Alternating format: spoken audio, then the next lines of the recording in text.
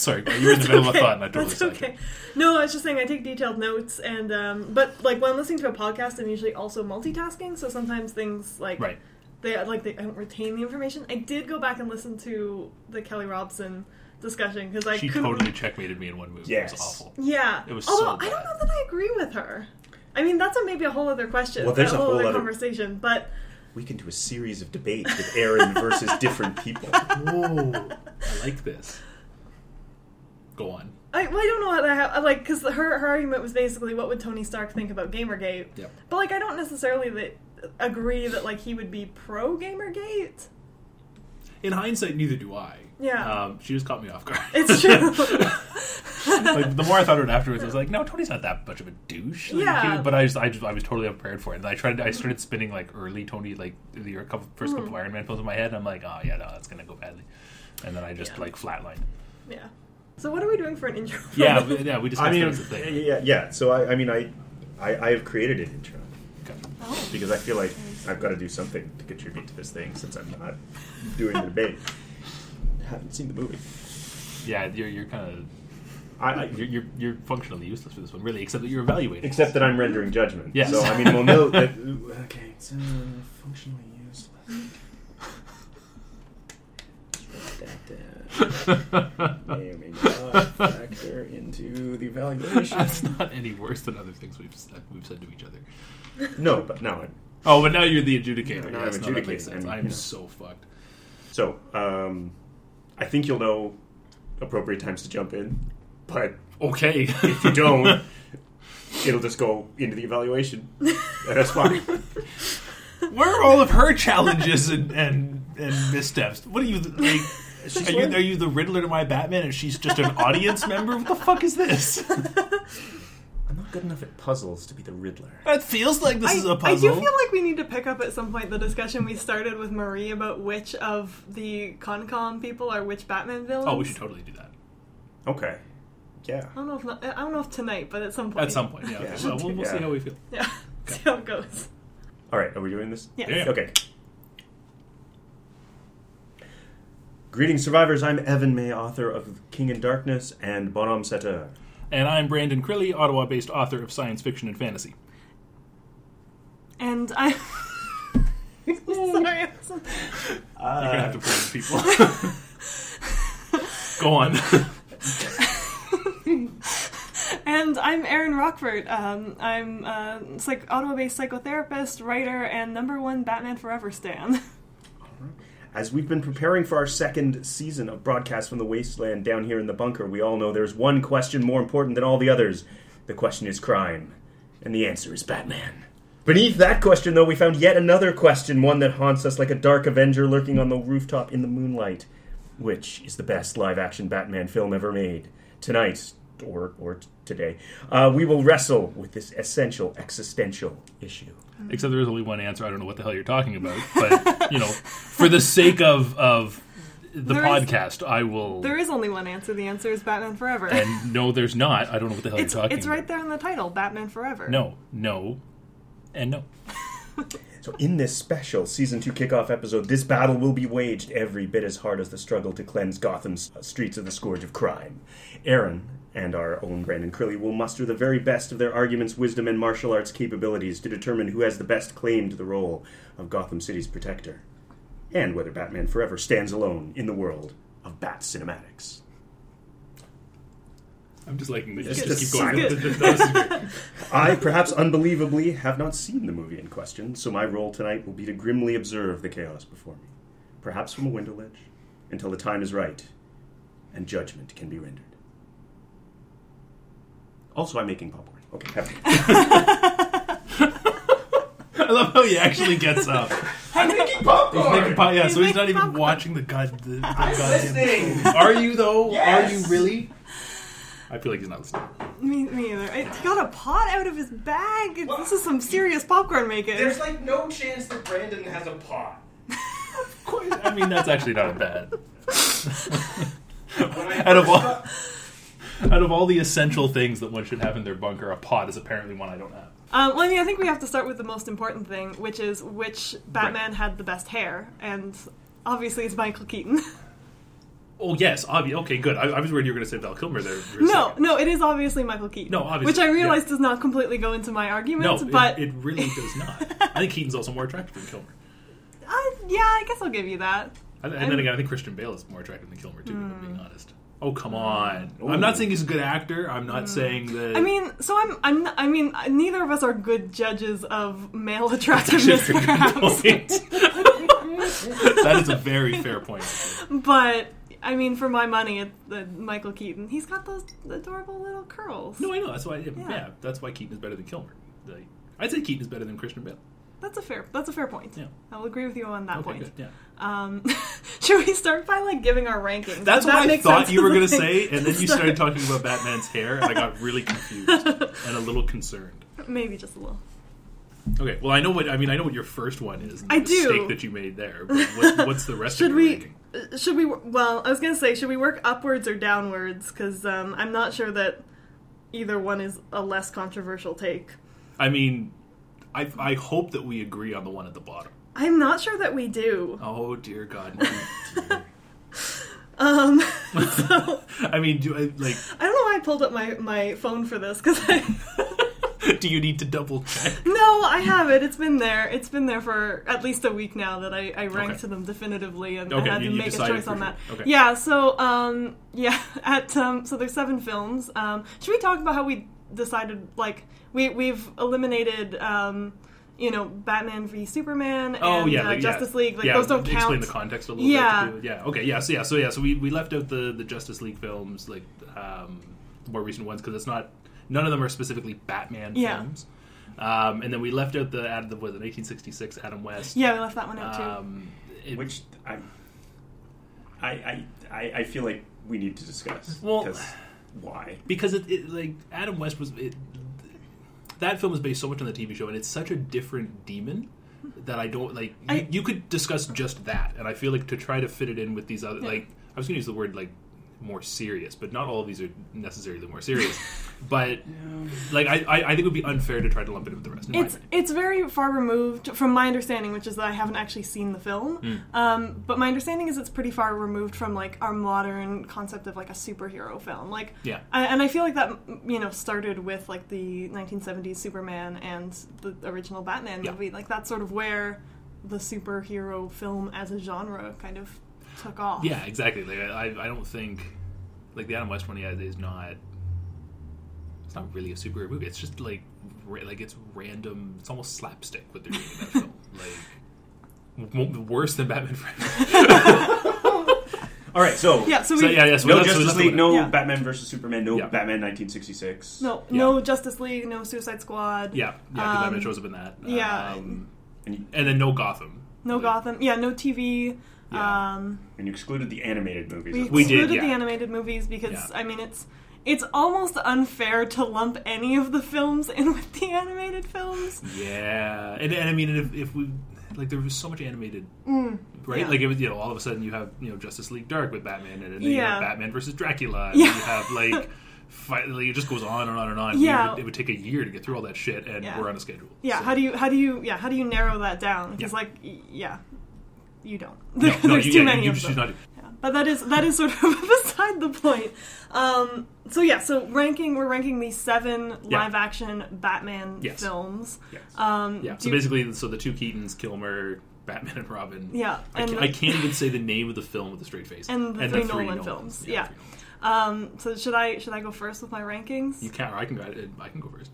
I probably have the hotter take, but I kind of want to say mine, and then I want to hear yours so that I can react, and then we can just start. Okay, because I feel like I'm gonna have some sort of because I already know the Batman Forever angle. That's bad enough. I feel like I'm gonna have some sort of vitriol. I'm sure you are. All right.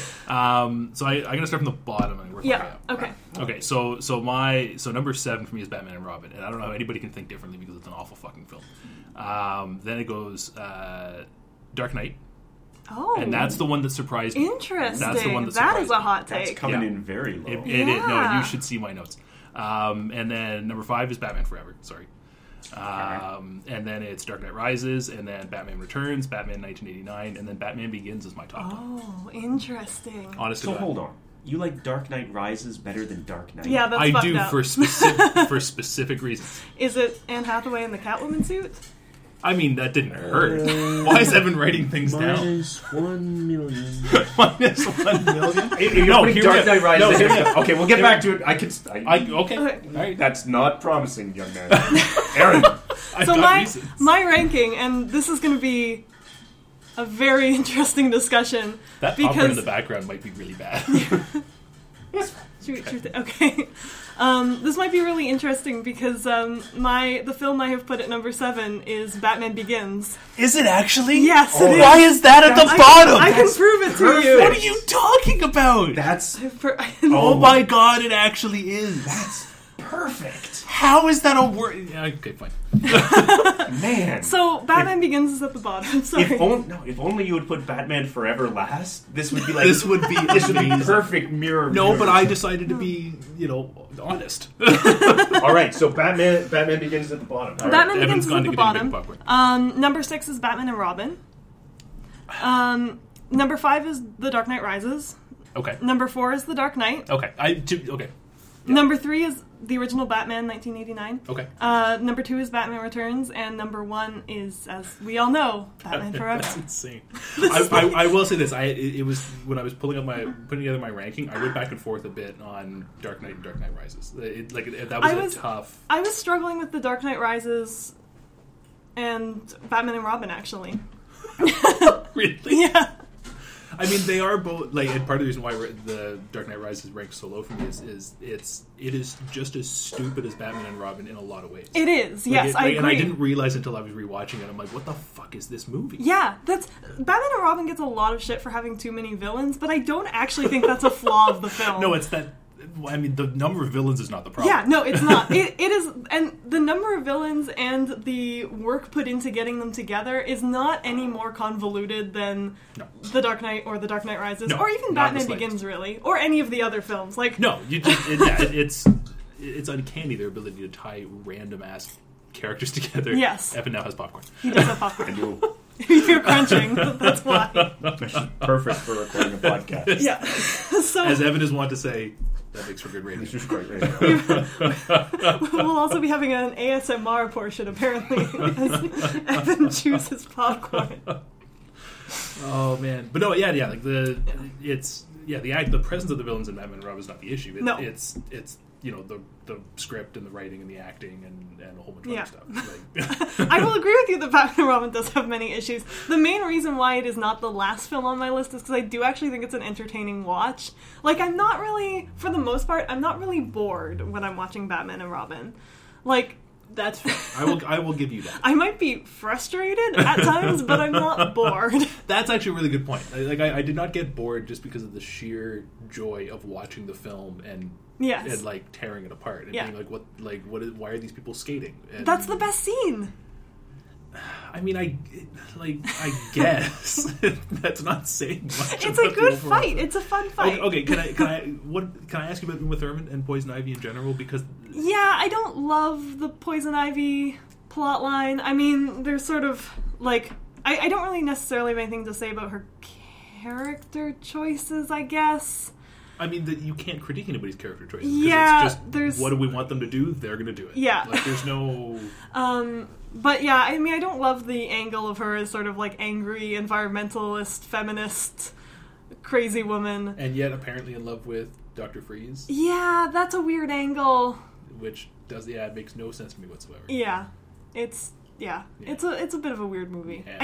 I actually like I like the Bane is wearing the luchador mask, even though I do like that. The Venom, how they mentioned the explanation they give is that I think they've plugged it into the limbic system, which is not how the limbic system works at all. Wait, are you trying to apply science? I know, I probably shouldn't try to apply science.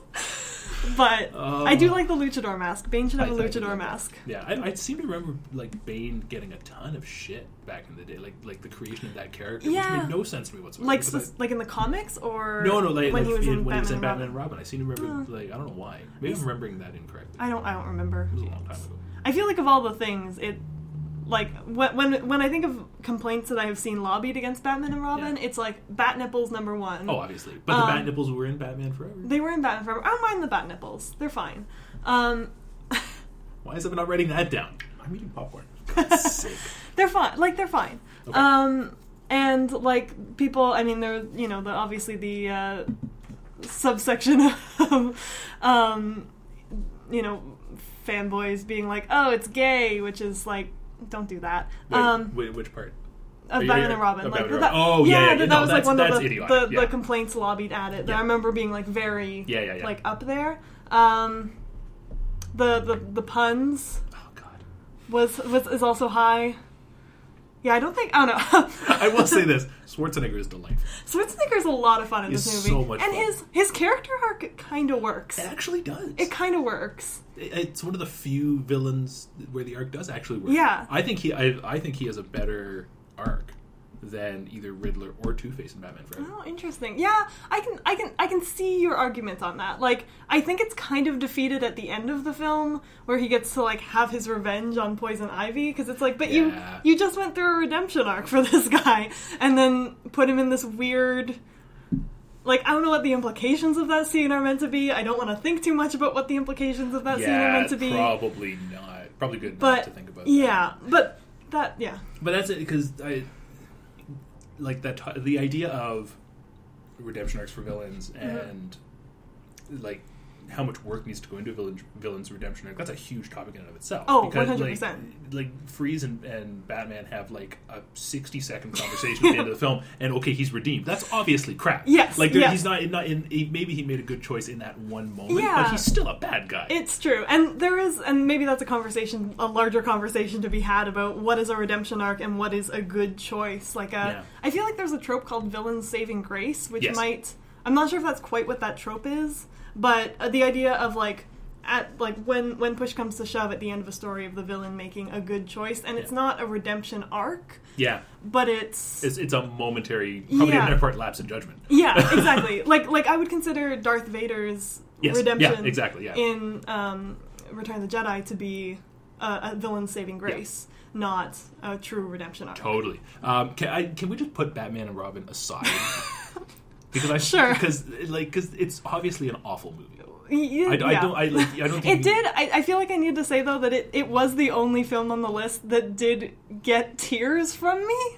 Why? Because of Michael Gough. Oh yes, and Alfred. The scene where he and Bruce have like a moment as Alfred thinks that he's dying, and Michael Gough's performance is amazing because he's a really great Alfred, and he's the best Alfred as well. He is the best Alfred. Yes. Yeah, Michael Gough is one of the few genuinely good things about both Batman Forever and Batman and Robin. He is very great. Like that's what I as I was rewatching them, and all of my notes, it was just like he's killing it. Yeah, he's doing a great job. And Michael Caine, and even though I rank Batman Begins as my highest, Michael Caine is a subpar Alfred. I realized on this watch through that I don't actually like Michael Caine as Alfred. Me neither. I always thought I did. Yeah, he has no warmth. No warmth. It's just sass. It's just sass. And criticism. Yeah, he's so mean to Bruce. He's so mean. And I don't even like Christian Bale as Batman. But I felt bad for him. Absolutely. And the thing I don't understand is with Dark Knight Rises is Alfred just fucking disappears. Yeah. After like 30 minutes. Yeah. And he never comes back. Because he burned a note. Yeah. And broke Bruce's heart, I guess. And, that's the one betrayal he has ever done, and he's like, okay, get out, and then we don't see him again until the funeral. Like, where are you, Alfred? All this shit is going down and you're nowhere to be found. Yeah. Was Michael Caine doing another movie? Maybe. I don't understand. Was he working on Now You See Me? Like, can you imagine if that's why he's not in it? He's got to go film Now You See Me. I don't actually remember how close those movies came out to one another, but if only we had somebody who could look that up for us. It's true. I'm busy. Right. Evan's eating.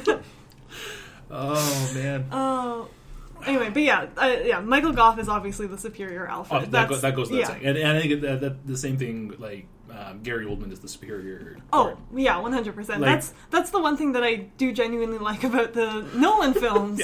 Gordon actually does something. Yeah, Gordon actually does something. And that Batman's relationship with Gordon is compelling. I did think that was cool. Yeah, that like they I don't know if this is a thing from the comics. I know it's a thing in Gotham. That Gordon is the one to process, like, after when Bruce's parents die, that Gordon is the one to, like, the cop on the scene kind of thing. Yeah. And that they form a bond because of that. Yeah. And I like that connection. Although I find it weird, and this is just an afterthought, that, like, again with Dark Knight Rises, that's the clue that Bruce gives to him at the end to identify who he is. I'm like, we're not going to remember that. How many, like... That was like 30 years ago. And Gotham's a rough place. He's probably helped a lot of kids whose parents died. Just run through the list. Yeah. Like... Yeah, that's a bit odd. Just a little bit. Dark Knight Rises out in 2012. Now You See Me out in 2013. Oh, so that's a legitimate reason. Okay. It was off filming Now You See Me. Ironically, with Morgan Freeman, who is in The Dark Knight Rises a lot more than Michael Caine is. Dark Knight Rises makes no, like... It is a structural mess. It is such a structural mess, but so is The Dark Knight. Yes, The Dark Knight, I think they're equally structural messes. That's true. Because you had, like, the Joker has, like, 6 separate schemes in The Dark Knight, and you could cut out half of them and make a shorter, better movie. That part somewhat makes sense for the Joker. True. Yeah, in the core of the court, not in 2 hours or however long The Dark Knight ends up being. Like... And there is something very funny on, like, rewatching that scene where he's in the hospital talking to Harvey Dent, and he's like, "Do I look like a man with a plan?" And it's like, yes, Joker, you do, actually. You really do. Because you have multiple different, like, complex plans happening in this film. Yeah. Like, but overly complex. And the thing that gets me is that the whole reason why why those mobsters hire him at the beginning, or not even at the beginning of the film, but 30 minutes in, is to kill Batman. Yeah. And then they pay him, and he hasn't killed Batman. Yeah. Why are you paying him? It doesn't make any sense. Yeah. Anyway. I got so Dark Knight is the one where I remember watching it and loving it the first time I saw it, and I think I've watched it about a dozen times. But when I watched it critically for this, I was like, this is an awful movie. But there's a lot of things in it that don't work. Obviously, like the Joker, his Heath Ledger's performance still holds up really well. Absolutely. And I do still think that I don't know. I think the main thing that actually doesn't work about that movie is Harvey Dent. Yeah. I like the idea of where they're going for it, but I never buy Harvey Dent as the best person in Gotham. No. Or like, I don't know that's not quite the wording well, he's that supposed they use, to be but... like, I mean, they call him the White Knight, right? He's supposed to be... He's supposed to be the best of us, is what they keep saying. Yeah. But I mean, in a city like Gotham, even the best of us is going to be not perfect. But I feel like his fall from grace, it makes more sense if there's more grace to fall from. Yeah. Like, he's just not a likable character to me for most of the film. Not really. So I'm not that invested in him turning into Two-Face. And there's no real relationship between him and Bruce. Like, in lots of the other adaptations, he and Bruce are friends. Yeah.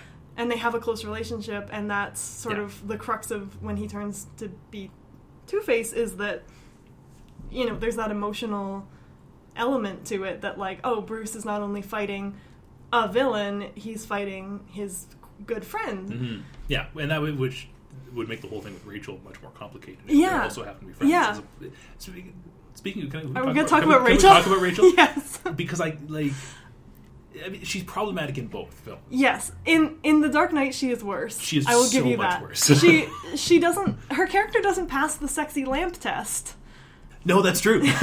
Like, you could replace her with a sexy lamp, and it wouldn't really change the story. Nope. She doesn't do anything. She does nothing. But in Batman Begins, she does. She does a little bit. Not as much as she could. Yes. It's a little bit wild watching it, because she has less... I don't know if agency is the right word, but she does less to propel the plot than most of the female characters do in the Burton Schumacher films. Okay, we're going to dive into Batman Forever. What does Chase do to progress the plot? She progresses the plot on a thematic level. Go on. Because the themes of Batman Forever revolve around, dual identity and sort of bringing dual identity together. And she plays a huge role in that for Batman because she's a psychologist. Is she a psychiatrist or a psychologist? I think she's a psychologist. I don't know, Aaron. I don't think we ever established that in Batman Forever. I think she says right at the beginning. I think she's a psychologist. Is that when she's trying to seduce Bruce? Sorry, when she's trying to seduce Batman? Yes. But partially because she's a psychologist, like, her relationship with him forces him to confront the fact that he is Bruce Wayne and Batman, which is a huge thematic element of the movie. My issue with that is that I didn't buy into Bruce's dual identity struggle. Because the whole time he's like, oh, I'm repressing this memory, and the memory that, unless I misunderstood it, the memory that he's repressing is when he fell into the well, and okay, but that's why he becomes Batman. Yeah, I don't know. So how is he repressing the thing that explains why he is who he is? I'm not sure if the implication is that he's repressing it. I feel like the implication I got more was just that he wasn't, like, dealing with it. Like, he'd never processed the trauma around the well, but also he'd never processed the trauma around losing his parents, which is obviously a big factor in him becoming Batman. Well, but they keep painting it as, like... So I didn't get the sense that he was... I'm trying to think of the phrase. Like, I didn't get the sense that he was avoiding it. I got the sense that, like, these memories are coming back to him unexpectedly. Yeah. Like, he'd never experienced them before. And maybe that's just Kilmer's acting. I will grant you that. But yeah, and then, like... Chase's whole method of trying to, like, tease that out of him is... It's definitely an odd one. Yeah, well, that's putting it mildly. It's questionably ethical. Yeah, yes, questionably ethical at best. But I mean, I think she still falls into that trap of basically just, like, she's there as the love interest and the damsel in distress. Like, she is, yeah. She, of, like, the female characters in the Batman film, she probably is low on the, like, agency scale. Yeah. But I still think she does more than Rachel in Dark Knight. Oh, definitely more than Rachel in Dark Knight. Yes. I will definitely give that. I think Rachel in Batman Begins is more active, though, and I think in the first hour of the movie, maybe. Yeah, but then, I mean, she does get saved like 3 times, which is a bit of an issue. Yeah. But I do like the scene where she slaps Bruce. Yeah, and that's the thing I really like about her is that, like, you can tell that, like, she's still obviously interested in Bruce. There's a connection between them, but she's not waiting for him either. Yeah. Right, and that the problem I find with a lot of the female characters in Batman and comics in general is they're only there to, you know, chase after the superhero, whereas Rachel's doing her own thing. Like, she's a competent DA. Yeah. She does a little bit of investigating on her own. You know, she's in the Narrows. She's like, okay, and she, you know, she steps in to defend that kid when those that's true. Get like she's actually doing shit. She is. It's sort of a very, like, it's not perfect, but I mean, it's not great. You know, but yeah, that's never the case with superhero films. True. Right? Like, so like that side of it, I'm willing to, and not really necessarily willing to cut it some slack, but yeah, like there's nothing else problematic. Like the fact that Rachel doesn't have a whole ton of like she's not kicking ass and taking names, like that I kind of almost expect. Well, but that's the thing, is like she doesn't have to be kicking ass and taking names, but she's, you know, she's a lawyer. Like, I'm sure, like, could they not come up with anything else for her to do in these films other than be back up to everybody else? Yeah, and have love triangle issues. Like, the whole reason why she ends up the whole reason why she needs to get rescued from Scarecrow is because she's actively doing something. That's fair. But is that just a bit of a plot device to get her in danger? I mean, it might be. But like, okay, but what's the cat like? What? How do we rework? Is there a better way to rework that plot? Have her be a more active agent. I mean, I feel like if we start pulling at the thread that is the plot of Batman Begins, this is a much bigger conversation. I mean, it could be. Because, like, in order to make Rachel a more active agent, you'd have to maybe rewrite parts of the film. Right. But, like, Which you could. Yeah. I mean, I don't know. I mean, I think, like, say, instead of her getting dosed with whatever the fear toxin. Yeah. Like, because Batman gets dosed with it later, and that's why they come up with the... Or wait.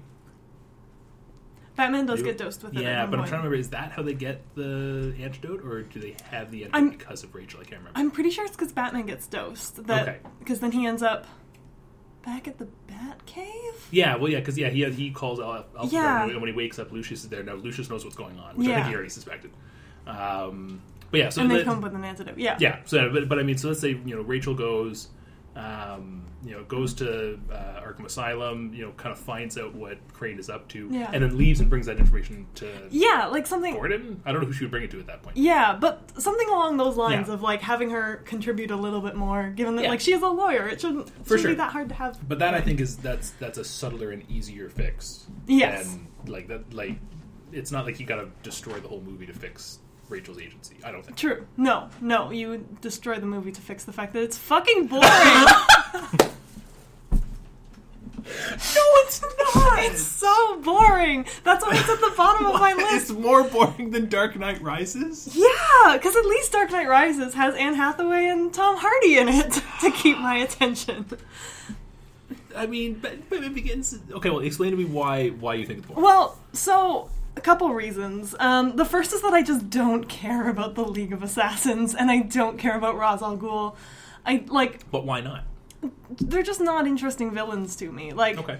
I can maybe be pressed to care about Talia at times. Right. But even, like, in the animated series, which I like a lot... Yeah. The Ra's al Ghul episodes suck. They're just not interesting. I will say, it is an odd... I think it's an odd thing to have in Batman in general, because you have all these very comic booky villains, and then a League of Ninjas. A League of Ninjas with who's immortality. Yeah, who's something. led by an immortal sorcerer leader. It is very strange. And like they don't, and like that's the most interesting part of Ra's al Ghul is that he's an immortal sorcerer, and they take that out of the film, so you're just left with he's just there, and he leaves for huge portions of the film. Like he is the main villain. But we don't know that he's the main villain. See, no, we don't know that. But then he's at the beginning, and then he comes back in at the very end, and everything in the middle is also boring. I don't think the stuff in the middle is boring. I think, ironically, I think the beginning is very slow. Like when we beginning is very slow. Very slow. But honestly, I decided that's the price of admission. Honest to God, for Bruce, like when he gets back to Gotham and takes on the mantle and starts figuring shit out. But there's a reason why none of the other adaptations do the How Batman Learned to Be Batman, because that's not interesting. I thought it was really interesting. I don't care how he gets the car. I don't care how he figures it out. I just want to see him in the car. I don't care how he gets there. He's rich. I don't need an explanation for how he gets a cool car. I'm starting to understand more and more why you like Batman Forever. Yeah. Because there's no explanation for why we get... I'm totally segueing to Batman Forever. We can go back to Batman Begins in a second. But one of the things that I caught right away with Batman Forever is there's no explanation of why all of a sudden we go from Batman Returns with Bruce being unknown to all of a sudden he's the hotshot. Yeah. It makes no sense whatsoever. That's I think that's maybe a realization that the paparazzi media should exist in Gotham. Like it's more weird that it isn't there in the Burton films, in my opinion. Right, and I agree. Like I was making notes throughout. Both of them that, or throughout 1989. But nobody knows who Bruce Wayne is. Yeah, what the hell is going on? And then Batman Forever, I'm like, okay, now I'm even more confused because we know it's the same Bruce. Yes. It's the same continuity, and they don't explain it. The paparazzi just arrived in Gotham, I guess, apparently. between the films. Well, it's a very different Gotham too, right? It is. In some ways, yeah. But I like the fact that we get that explanation of how we get this iteration of Bruce Wayne. And I don't know, to me it worked.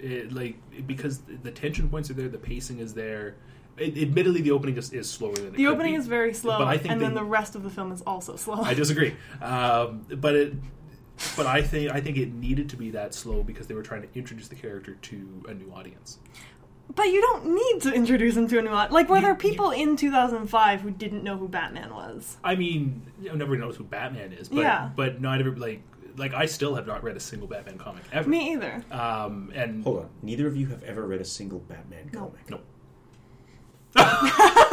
We're both being docked for that, I think. As long as you're getting docked, that's all I care about. Hey, that wasn't on the rubric. What are you talking about? What the fuck is this? What is Evan drawing? I have no idea. I'm trying to read his scorecard upside down.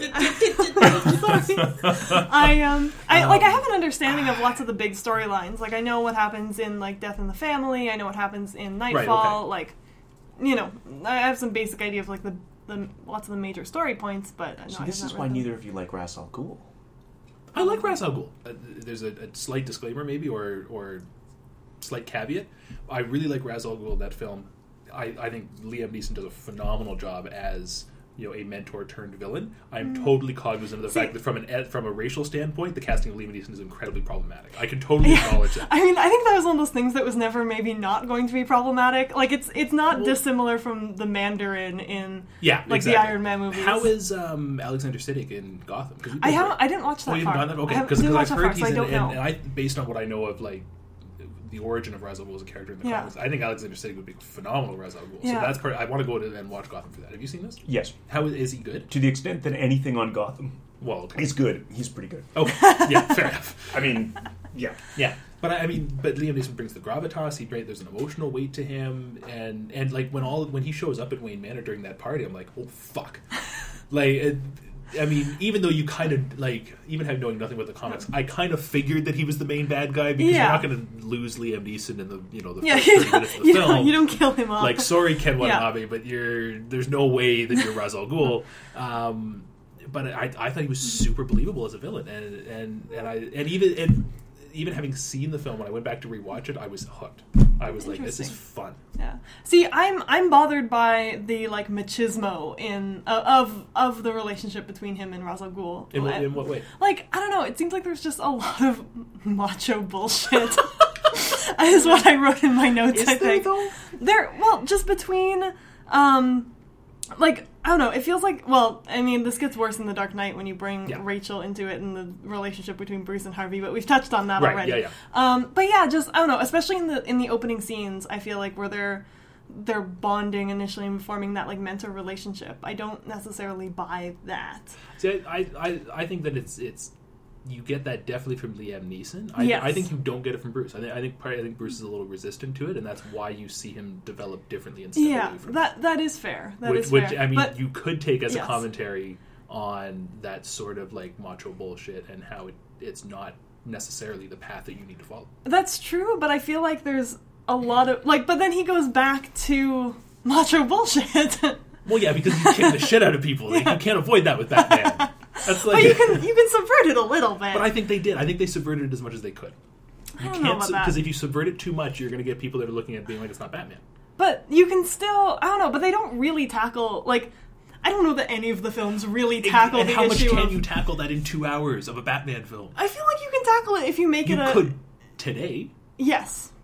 I think you are practicing presentism, Miss Rockford. I think you're practicing presentism. I'm an historian calling you out. But the animated series. Why are you looking at me like that, Evan? The animated series has several episodes that deal with it in 20 minutes, and that was in the 90s. All right, fine. Okay, let's that argument out of the water. I mean, you do have more free, like, the animated series were on for a while. Like you do have that freedom that is in a true. TV show, and especially. But they had already established that, and I don't know. Movie audience is different than a cartoon audience. Maybe. I'm not excusing it. I think that would be a phenomenal thing to do with Batman, but the question of Liam Neeson though does bring me to one of my critiques of the movie, which is that there's too many daddies. There's too many father figures. That's true. That's a very good point. There's too many father figures. I will give you that. You've got Thomas Wayne, obviously, Batman's actual dad, and they like put more. What's the word I'm looking for? Like in. Well, you actually get to see him interact, which I don't think... Do we see... I don't think so. Do Bruce and Thomas interacting in Batman Forever? So. I don't think so either. I don't think so. Okay, so that was nice. Yeah, so we get more development on his relationship with his dad, which is fine. Yeah. But then we have, as father figures, Alfred, obviously. Yes. Ra's al Ghul. Okay. Gordon. Lucius. I don't know if Gordon's Yeah, I don't buy Gordon as a father figure. I think he is because they have that scene where he's comforting Bruce after his dad dies. Yeah, but do we see anything like that throughout the rest of the film? But I think it's inherent in their dynamic moving forward from that there is a fatherly dynamic there. Gordon's maybe not aware of it, but Bruce is. Why? But all he does is order Gordon around. However, sorry, Evan. Well, no, I'm just thinking because I mean, like the daddy issue thing. I mean, it is. Inherent to the. It is inherent to Ra's al, and it is inherent to Ra's al Ghul. I mean, that's kind of like because I've been thinking as you guys have been ripping on Ra's al Ghul, like what's the hook of this character? And like when he was initially introduced in the comics, which you guys haven't read, I mean, the hook is kind of twofold. The first is one of the first characters who knows exactly who Bruce Wayne is, knows where the Batcave is, knows everything. Mm-hmm. So Bruce has no secrets from him. And then also, he's not trying to kill him. In his first appearance, he's trying to recruit him. And a lot of their initial interactions is that kind of daddy figure. He wants Bruce to prove himself worthy of being the next Ra's al Ghul, of being the head of the League of Assassins. Right. There's less of that in the film. Yeah. I mean, definitely less of the trying to recruit him thing. Like, that's really only at the beginning. Right. Yeah, and I would, like, it's not a plot that I dislike. Like, the idea of, you know, Batman obviously grieving his dad and then looking for alternative father figures. It's just that, does the film come to, like, a stance on that? And that's what I was thinking as you were running through them, is that I don't think it really does as strongly as it could have, because obviously Alfred is the better father figure. Exactly, but I don't know that that's made explicit in the film. I mean, and maybe that's just that neither of us really care for Michael Caine. That could be. I know maybe they do, because there's like when Wayne Manor gets burned down. It's too many words. Bruce Manor. That sounds like the name of a character. When Wayne Manor gets burned down. Yeah. Alfred's the one that goes in and saves him. Yes. And then they have that, I think it's at the end of that scene. It's either the line where they... No, maybe that's from Dark Knight. I think it's at the end of that scene where they have the line, why do we fall down? Because we can pick each other back up again. Yeah, like that's recurring. But Alfred's the one, because we know that's a line from his dad. It's Alfred who says it at the end of that. That's true. And then Alfred has his back through the... Yeah. Through the rest of that, so I think they sort of do it. It's not. Yeah, I feel they like don't hit you over the head with it. I mean, well, but I feel like they don't. Sorry. No, it's okay. Fundamentally, the question to me in Batman Begins, and this is where I think Nolan screwed up his trilogy. But fundamentally, to me, the question in Batman Begins is, can Gotham be saved? Right. And by the end of it, Batman has decided that yes, it can, right, because he rejects the idea of Ra's al Ghul that we have to destroy. But he doesn't actually save it. Yeah. No. But he's decided that it can be saved. Yeah. And then the Dark Knight is asking the question of, does it deserve to be saved? Because the Joker's experiment, if it had worked, where the people are going to kill each other on the boats, is that these people aren't worthy of being saved. Yeah. And what I think is brilliant about that is that it's not about the fist fight with the Joker at all. It's about whether or not experiment goes the way the Joker says it will. And it doesn't. So that movie demonstrates that, yes, Gotham is worthy of being saved. Okay. And the third movie should have been, on some level, now saving Gotham. Yeah. Instead, they did whatever they did. Yeah, exactly. Yeah. No, that's fair. That's a really good point. But... Yeah. And even, like, the grappling with Thomas Wayne's legacy, I don't know if it does that. Like, they burn Wayne Manor. Yeah. Ra's al Ghul burns Wayne Manor. Right. You know, is there broader, like, symbolism to that? Is that metaphor? Does that go anywhere? I don't think it's meant to, because... But it should be, is my argument. I think it's supposed to be taking Bruce to that moment where he could very easily give up. Yeah. Yes. Right? Like, he thought things were going reasonably well, at least, or thought he knew what he was doing. Turns out he has no idea what fight he was even in. Yeah. Now his family house has been burned down. Yeah. Yes. And he is in that moment where he feels like, it's over, I failed, I'm going to give up. Right. And then he does the... classic does the Obi-Wan moment. Yeah. So I think so. Yeah, but does it work as a metaphor in terms of, like, who Batman wants to be, like who Batman is, who Bruce chooses Batman to be? I think it does. It does. As a metaphor on that level. I think it does, and I might need a minute with this because I'm coming up with it off the top of my head, but because I don't like you said the legacy of Thomas Wayne. I don't think Bruce is necessarily worried about the legacy. He's just pissed off, but I guess, and maybe that's at the forefront of my mind because there's, like, prior to that at the party scene where he's basically like, fuck all of you Gotham socialites. Yeah. There is that question of, like, to what extent is he Thomas Wayne's son? Yeah. And so I feel like they bring that question forward and then don't really answer it.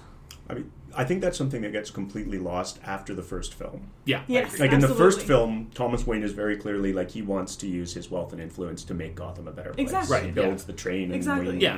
And Bruce is trying to and at least kind of do a similar thing. At least arguably that's what Bruce is committing himself to doing. I think they forget about that entirely after the first movie. I think they forget about a lot after the first movie. I think they forget about it within the first movie. I mean, you could argue that by deciding by the end that no, Gotham is worthy of being saved. That's a fair argument. That he's at least okay. I'm gonna try to fulfill what my father was trying to do. Yes.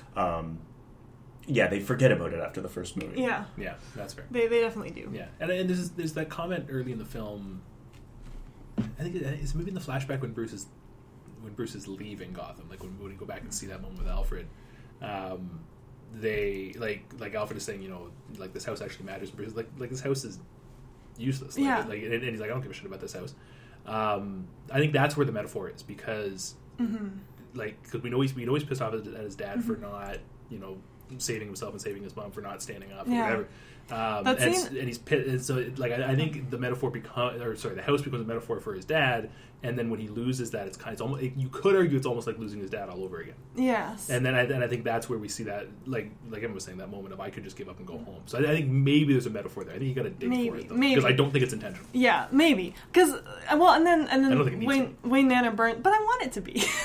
It's a superhero movie. But if you're why are you looking for metaphor? Well, hold on, what's the metaphor in Batman Forever, Aaron? Well, we talked about this a little bit already. It's about dealing with your trauma. Is it though? It is. Through sometimes dressing up like a bat. Is that a recommended I course think so. of therapy? Yes, as a therapist. As a therapist, you recommend that I dress up? I do recommend dressing up like a bat. I would be on record as saying that. And maybe that's why I find Batman Forever to be a really interesting film, is because it's sort of directly addressing Bruce's trauma and how he's responded to that, and whether or not that's healthy, and whether or not that's something that should continue, and to what extent he's able to kind of manage his trauma and his desire to do something about it with his actual life, and not wanting to give over entirely to revenge. Okay, let me ask you this. Yes.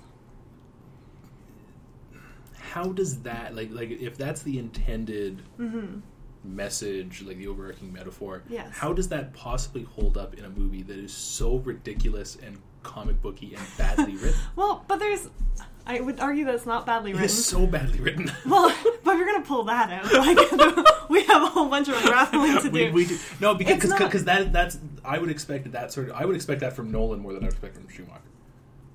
And I don't know. I should have probably looked up who wrote all of these films. I know Akiva Goldsman was on either Batman Forever, Batman and Robin. Because I did look that up. But I was pretty sure it was the same guy who wrote Batman Forever and Batman and Robin, which is because I was looking that up too. Because I'm like, one of these movies works for me, and one of them absolutely doesn't. Really doesn't. And I don't know why. Because ostensibly they had the same creative team. Yeah. Well, I just know that Schumacher directed them both. Yes, he did. But being comic booky doesn't mean that you can't also address serious issues. But I don't think it does it well. I think through a combination of the fact that Kilmer is a horrible actor, or at least in this film, I think he does a terrible. I think he's fine. I think he does a terrible job of trying to channel Michael Keaton. Yes, he's not doing a great Michael Keaton impression, but I think he's fine. But he's trying to. He is. Which is a problem in itself. So when you combine Kilmer, when you combine, a serious pacing issue with too many plot lines, similar to Dark Knight and Dark Knight Rises. Hold on. Yeah. Okay. when you take those two things plus plus the ridiculous comic bookiness, which I think overshadows any sort of serious messaging, plus the fact that Chase is essentially she's basically like one poisonous acid snake bath away from becoming the film's third villain. Think about it. Drop her in an acid bath, she becomes the villain. Bear in mind, I haven't seen this movie, so. Oh man, you're in for a treat. If you combine all of that together, I kind of respect her horniness. Okay, hold on. We can cut this out after. Are you advocating trying to seduce your patients, No, Aaron? Bruce is not her patient. They have a couple discussions about psychology, but he does not ever consent to services. There's never actually any paperwork. Yes, there's no paperwork. They do not even have a verbal agreement that there's confidentiality or anything between them. Right. He's not her patient. They are just to have a conversation. However, she does say, and I actually wrote this down, oh God, all my life I've been attracted to the wrong kind of man. Look at what I do for a living, right? Yeah. Yeah, she is I can see her becoming a Harley Quinn. But that's what I mean. But Harley Quinn's a great character. I think part of the reason why I wasn't as into Birds of Prey is a similar issue that I had with the Nolan, or with specifically Dark Knight Rises, is that it doesn't feel like Gotham. It just feels like inner city New York. I will give you that point. Yes, because I agree. I think that's maybe my comic book bias is that I want the city to feel like a different world. Yes, and Gotham specifically. And maybe that's because I grew up watching the Burton Schumacher films and the animated series, where there is a distinct different to all of those, but there's always a distinct feeling to what Gotham is. Absolutely. And it's not just New York. Yeah. Or Chicago or Boston. Yeah. There's a couple scenes, like there's the scene, obviously, the big final fight at like the abandoned theme park. Yeah, that was the first moment where I felt like we were in Gotham. Yeah. Absolutely. But it's like, okay, now we're in Gotham. Yeah. But the rest of it feels like New York. Yeah, I agree. Exactly, yeah. I agree. I wrote something down with The Dark Knight where I was like, during Commissioner Loeb's funeral, and I'm like you got bagpipes and a marching band. What the fuck are we? Like, yeah, I mean, it's an issue I have with I mean, in Batman Begins, I don't think that it feels like Gotham in that one either. It feels the most like Gotham of the three. That's fair enough. But I do think that the most interesting piece of set design is the kind of ridiculously graffitied train. Oh yeah, it's like no way did anything ever get this graffitied. No, like, I know. No, it's so bad. It's so ridiculous. And that was that's one of the reasons why I put Dark Knight Rises above Dark Knight is because we don't have that. There's no Batcave in the Dark Knight, and it didn't dawn on me until I was watching Rises. I'm like, oh fuck, there was no Batcave. What the hell? Yeah, I don't. Yeah, that's one of the things I don't like about the film. Is it's the Wayne Tower Batcave. It's not a cave, it's a penthouse. I know. But I mean, they do that in the comics and it's all as well. white. Oh, is it Tower? But I want to see the Batcave. Yeah. I'm a man of simple needs. Yeah. I need a cave. I need bats in it. Yeah, that's all I want. And it's too sterile. That seriously was enough for you to put Dark Knight Rises ahead of Dark Knight. That's one of the that's one of the things. Dark Knight Rises. I'm telling you, I grappled with where to. Yeah.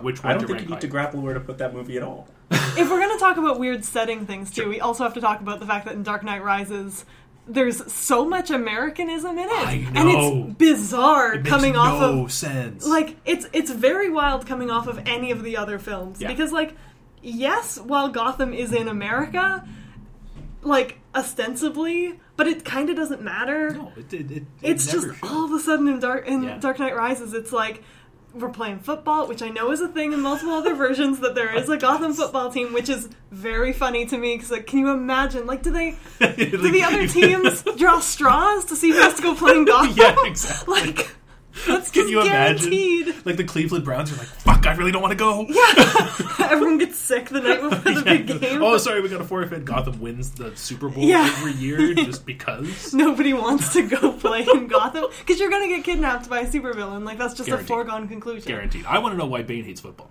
Me too. Because that's the one bombing that makes no sense to me. Like, kill the mayor. I'm totally with you there, but why destroy the field? And in the lead up to that, where there's the little boy and he's singing Star Spangled Banner. I was going to say God Save the Queen. I'm like, no, that's us.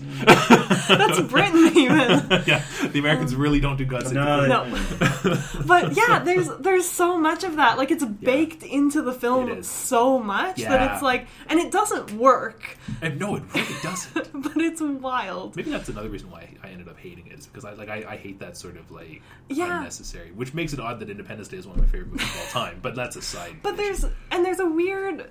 I think maybe partially because, like, Independence Day, you kind of know what you're signing up for, whereas, like, this is a Batman movie. Why are we talking about America? I don't care about America. We're watching Batman. The whole opening sequence with the airplane and he kidnaps that vaguely Middle Eastern scientist. I'm like, this is Mission Impossible or Jack Ryan or something. This is not Batman. Yeah. Even if he's wearing a mask, I don't give a shit. Yeah, it's not a luchador mask, so I don't care. I don't understand. Speaking of villains, yes, we're gonna have to talk about villains at some point. Yeah, we need to talk about Enigma and Two-Face. Yeah, they're great. No, they're not. They're great. No, they're not. The performances are great. The writing is great. Nope. No, I think Batman. I think if they could have gotten Robin Williams for Batman Forever, it might. Oh God, that would have been wild. I mean, I think he would have done a way better job than Jim Carrey. See, I like Jim Carrey. I think his manic energy matches the Riddler really well. I mean, I do remember thinking at the time the movie was coming out, because I am old enough that I was alive when the movie came out. I do remember thinking but only technically. Sorry. That Jim Carrey was perfect casting for the Riddler. He's good casting for the Riddler. I mean, and I haven't seen the movie, but okay, but I mean, he does kind of make sense. Mm-hmm. Okay, riddle me this then, Aaron. Oh, come on, that should get me points. That should get me points. You knew it was on the list. You knew it was on the list. Oh, it is too? I totally forgot. Oh, man. I forgot there's a box for unnecessary use of riddles. Fuck.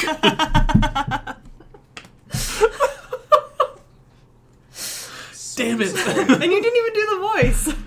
I can't do voices. Okay, Nygma is supposed to be, like, genius level smart, right? Yes. His behavior makes no sense whatsoever. Counterpoint, he is not mentally well. Oh, so he okay, fair. But I don't. All of my notes here are about how what he's doing makes no sense. It is a very weird plan. I will give you that. But because it's Nygma, I expect it to make sense. I expect something about it to make sense. It never does. Do any of Nygma's plans make sense though? Like, I think they should. I feel like you could almost generalize that to Batman villains in general. Yeah. And almost comic book villains in general. Like, yeah, do any of these plans if you think about things you could do as a supervillain. Yeah. If you start pulling at the threads of I mean, if we're going to talk about do plans make sense, we got to talk about the Penguins. No, I know. I'm with you there. Absolutely. Returns. Absolutely not. But I mean, I think there are so many better villains throughout all these films than either Riddler or Two-Face. See, I think they work. And I mean, Two-Face obviously has the thematic element going for him that he is torn between two identities, which matches with Batman's. Like, it's a good foil. Do we see that at all? We see it less than probably we should. I don't think we see it. Period. And all he does is flip the coin. Yeah, we don't see a lot of Harvey. No, I don't think we see any Harvey. Give me one moment in that film where we see Harvey Dent. God, I don't even remember what all of them are, but they're not there. all we see is Two-Face, and I think Tommy Lee Jones does a great job of being that sort of like just manic force of nature. Yes. I think out of the two, he's the way better villain, but he has no arc, and then he just dies. Yeah, do villains need an arc though? They don't necessarily. Yes. No, I will give you that, but Riddler has a bit of an arc, in that he goes from being an unhappy employee to being a supervillain. But see, but that whole, and I think it's partly to do with Batman himself. That whole plot line bugs me because you get Nygma tries to sell, like, he goes to Bruce Wayne. He's like, okay, I've got this product for you, and Bruce blows him off. Mm-hmm. And which essentially, if Bruce wasn't a dick, we never get the Riddler, which is stupid in and of itself. But his objection to the thing is a moral objection. Like, he's like, this is not ethical to do this thing. But this is a guy who deals with supervillains all the time. You would think he'd be smart enough. He should have known. He should have, it's like in Batman and I know we weren't going to bring up Batman and Robin again, but it's like in Batman and Robin when they're at that charity thing for whatever reason. And there's always a charity. And Poison Ivy comes out. And there's this dance going on, which is clearly not part of the script. If I'm Batman, I'm fucking throwing batarangs. Like, it goes on way too long. Like, you're a fucking detective. It takes a while. What the hell, man?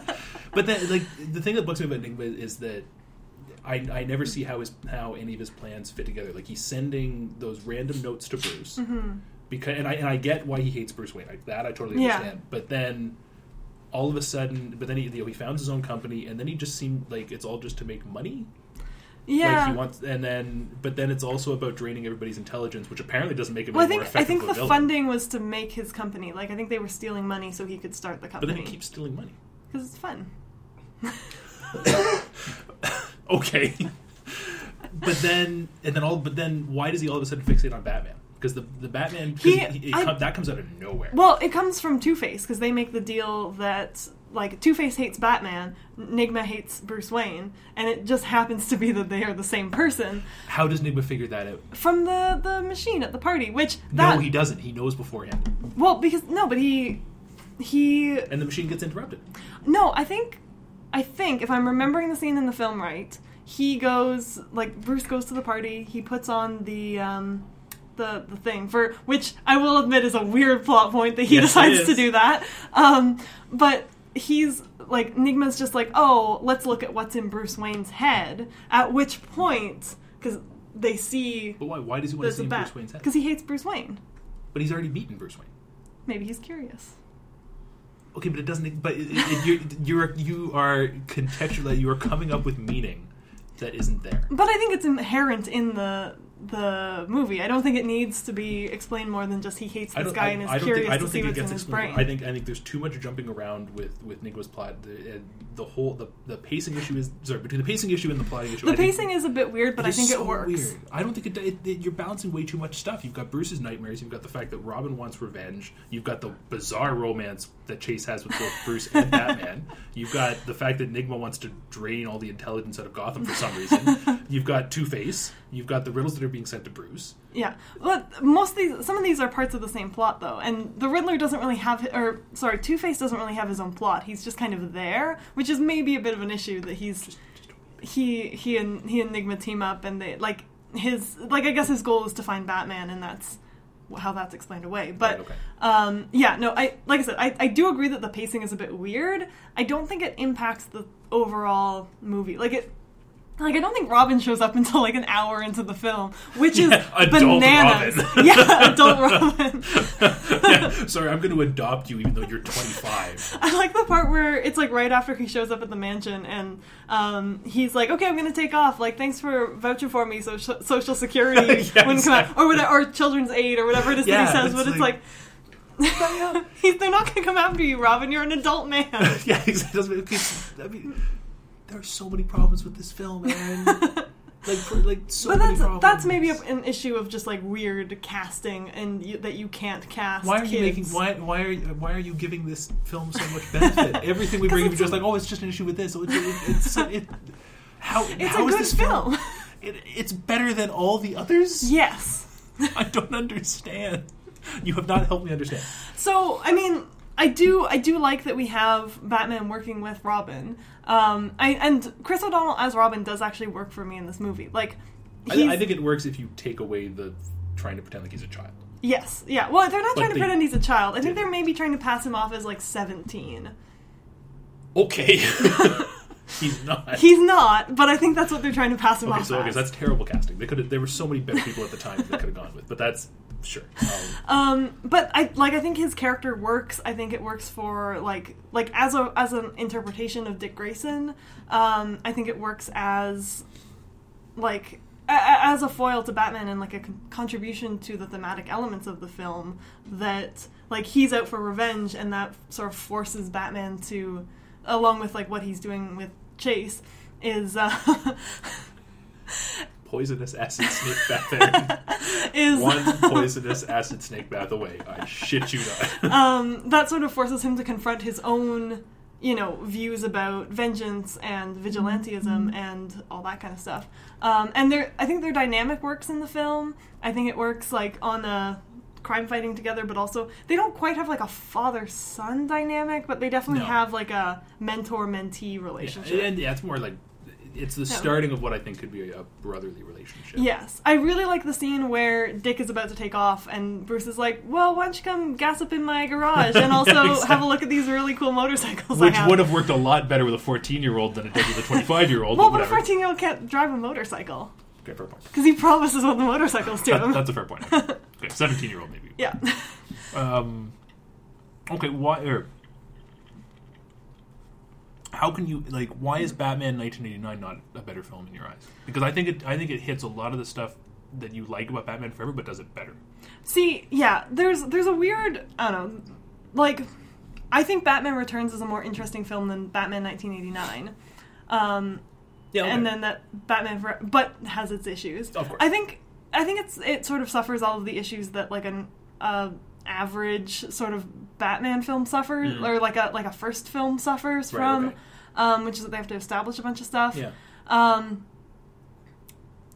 Jack Nicholson is kind of playing the Joker, but also kind of not. Yeah, it's a very different. It's Jack Nicholson. Yeah. With makeup. Yeah. Essentially, he's not quite playing the Joker most of the time. No, I don't know that he's.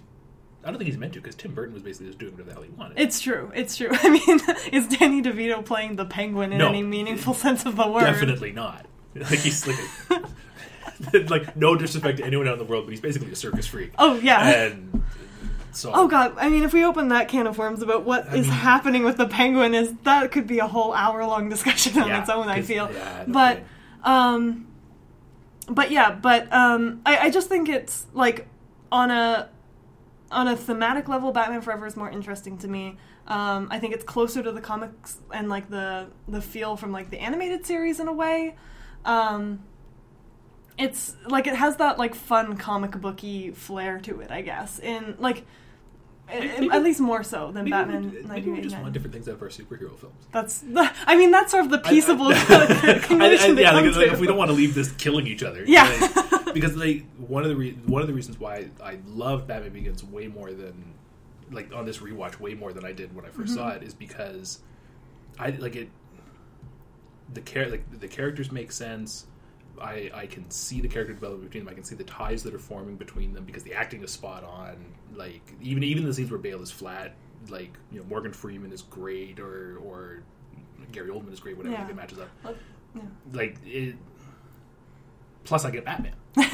Like and you get those themes and you get like a certain you get these action moments and these tension moments and like I find I don't want a comic booky film. I want a movie that has a little bit of heart to it. And to me, Batman Forever, its heart is just we want to sell toys. This is another issue I do have with Batman Begins, though, is that it's told non-linearly, like the first bit. I don't understand why that is. Yeah, I don't either. Because it doesn't add anything to the film, and it kind of confused me.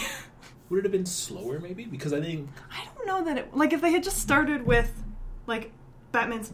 How does...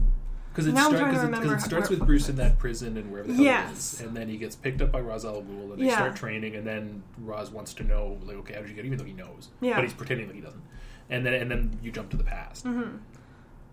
I think they should have just started with Batman's parents getting killed. I feel like that wouldn't have been as interesting. See, but during that opening, I'm like, I don't know why I should care about any of this. Other than that, I know Christian Bale is playing Bruce Wayne. I think that's what they're banking on. I guess. You know that this is Bruce Wayne. Like, you're there to see Bruce Wayne. I guess. But if it was a movie with a totally different unknown character, then I think they're fucked. And I think they've made a horrible decision. Yeah, but even... That is a good point. I do think... And maybe, again, this is maybe my bias in that I'm like, I care less about Bruce Wayne outside of Gotham. And so when we start with where he's outside of Gotham, I'm like, okay, but... That was my other issue with Dark Knight, is when he's in Hong Kong. I'm like, I don't give a fuck. Yeah, I don't care about him being in Hong Kong. I also don't care about him being in the pit. Yeah, exactly. In Dark Knight Rises. Okay, where the fuck is that? And that's the other reason why Dark Knight Rises is... No, this is bad. Dark Knight Rises maybe should be below. It should be below. I think they're interchangeable, really, because... No, because... Okay, sorry, I think I'm going to walk back my ranking. I'm going to move Dark Knight Rises below Dark Knight again, because, like, you could...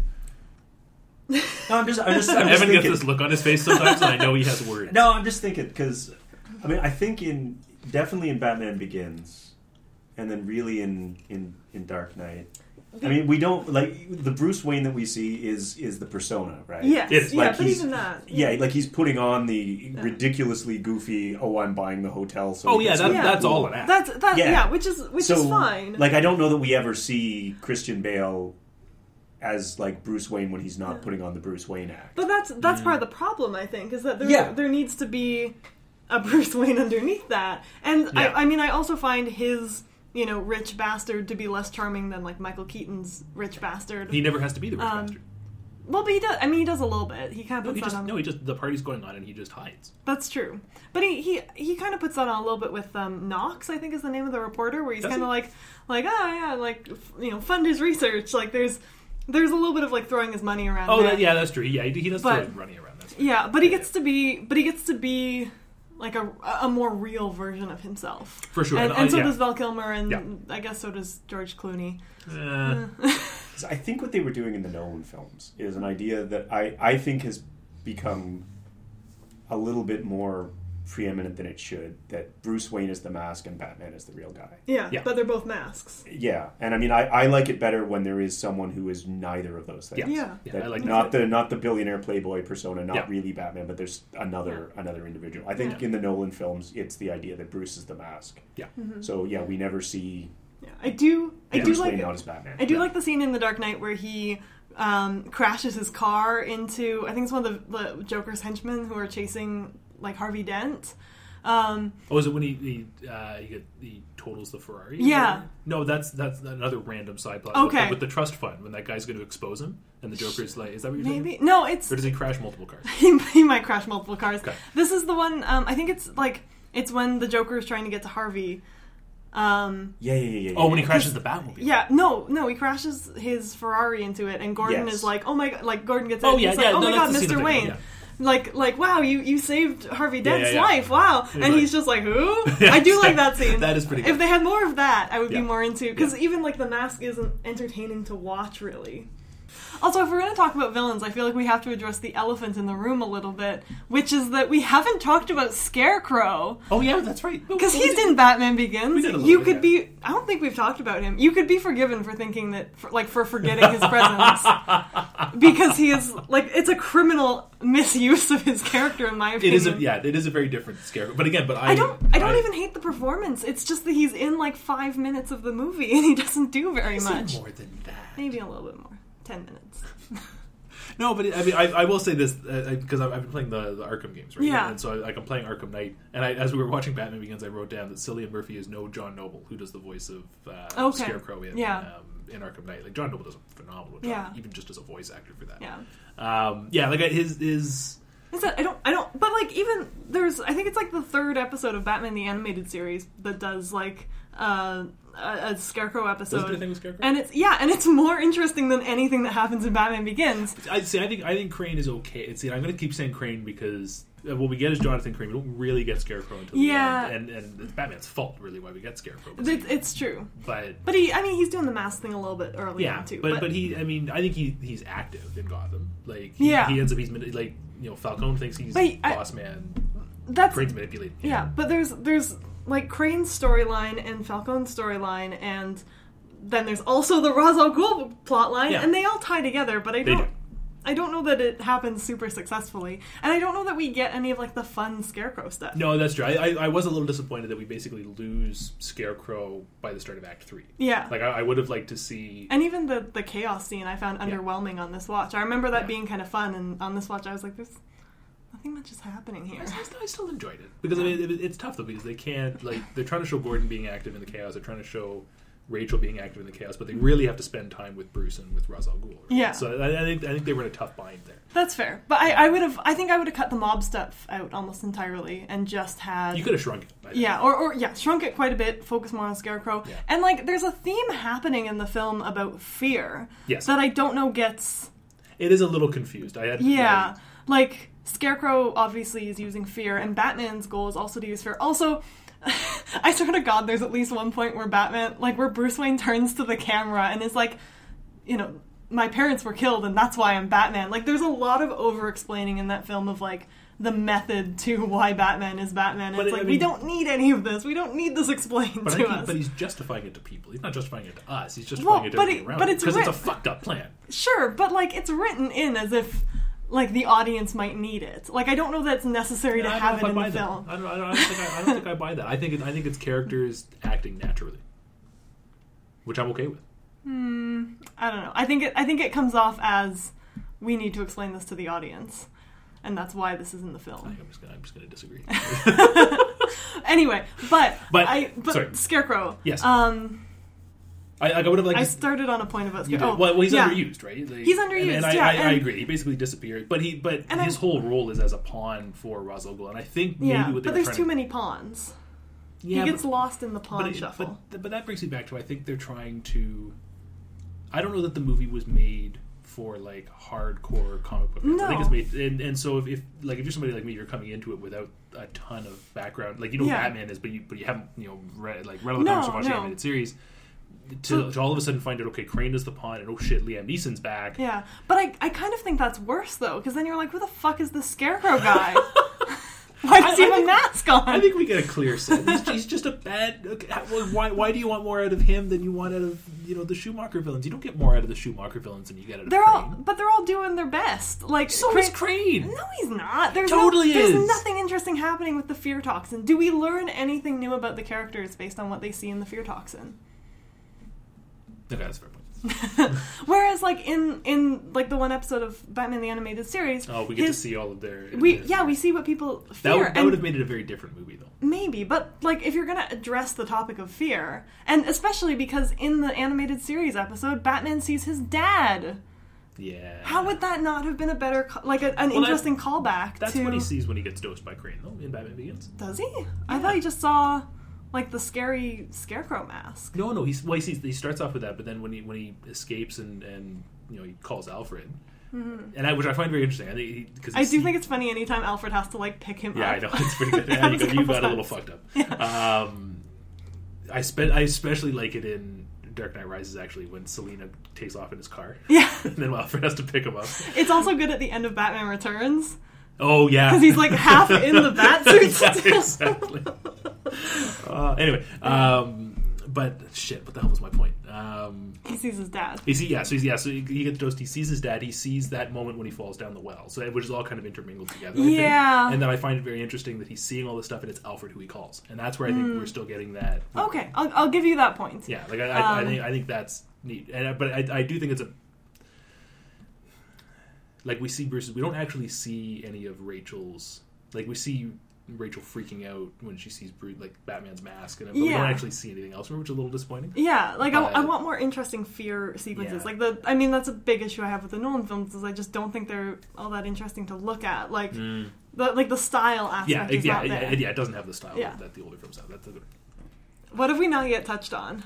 We haven't talked. Or sorry, no, I'm just trying to. You're the engineer. We haven't really talked about Batman Returns at all. We haven't, and we really haven't talked about Catwoman. Period. We haven't talked about Catwoman. Like we mentioned her a couple, but we haven't really gotten into. That's true. Because I'd be very curious about your take on Michelle Pfeiffer versus Anne Hathaway. Because I think the internet disagrees with me based on my research in terms of who's the better Catwoman. I think. Like, Anne Hathaway, I love Anne Hathaway as an actress. I think she's doing, like, a good Catwoman. Yeah. And it's a very traditional Catwoman. Like, it is. Like, kind of thief with a heart of gold type. Essentially, yeah. Yeah, type character. Yeah. And I think there's nuance. It's a different kind of nuance than Michelle Pfeiffer. Yes, there's nuance to the character. It's, like, a good performance. I think it's fine. Okay. But I think Michelle Pfeiffer's Catwoman is more interesting. It's definitely not Catwoman from the comics in a big way. No, absolutely. But I think it's Catwoman of the 90s. Yes, yeah, that's true. I was reading some stuff, because that was the one I was like, I wanted to like look up some like feminist critiques of Catwoman, because that's a little bit outside of my usual scope, and a lot of them were saying that it's she's meant to represent like kind of what women were going through in the 90s and in various ways, and I was like, okay, I can dig that, and I think they pulled that off. Yeah, and I think obviously there's the stuff with her boss who's terrible. Oh yeah, Christopher Walken. Yeah, that's a whole other kettle of fish. Is Christopher Walken in that film? Which I didn't realize until I was doing research.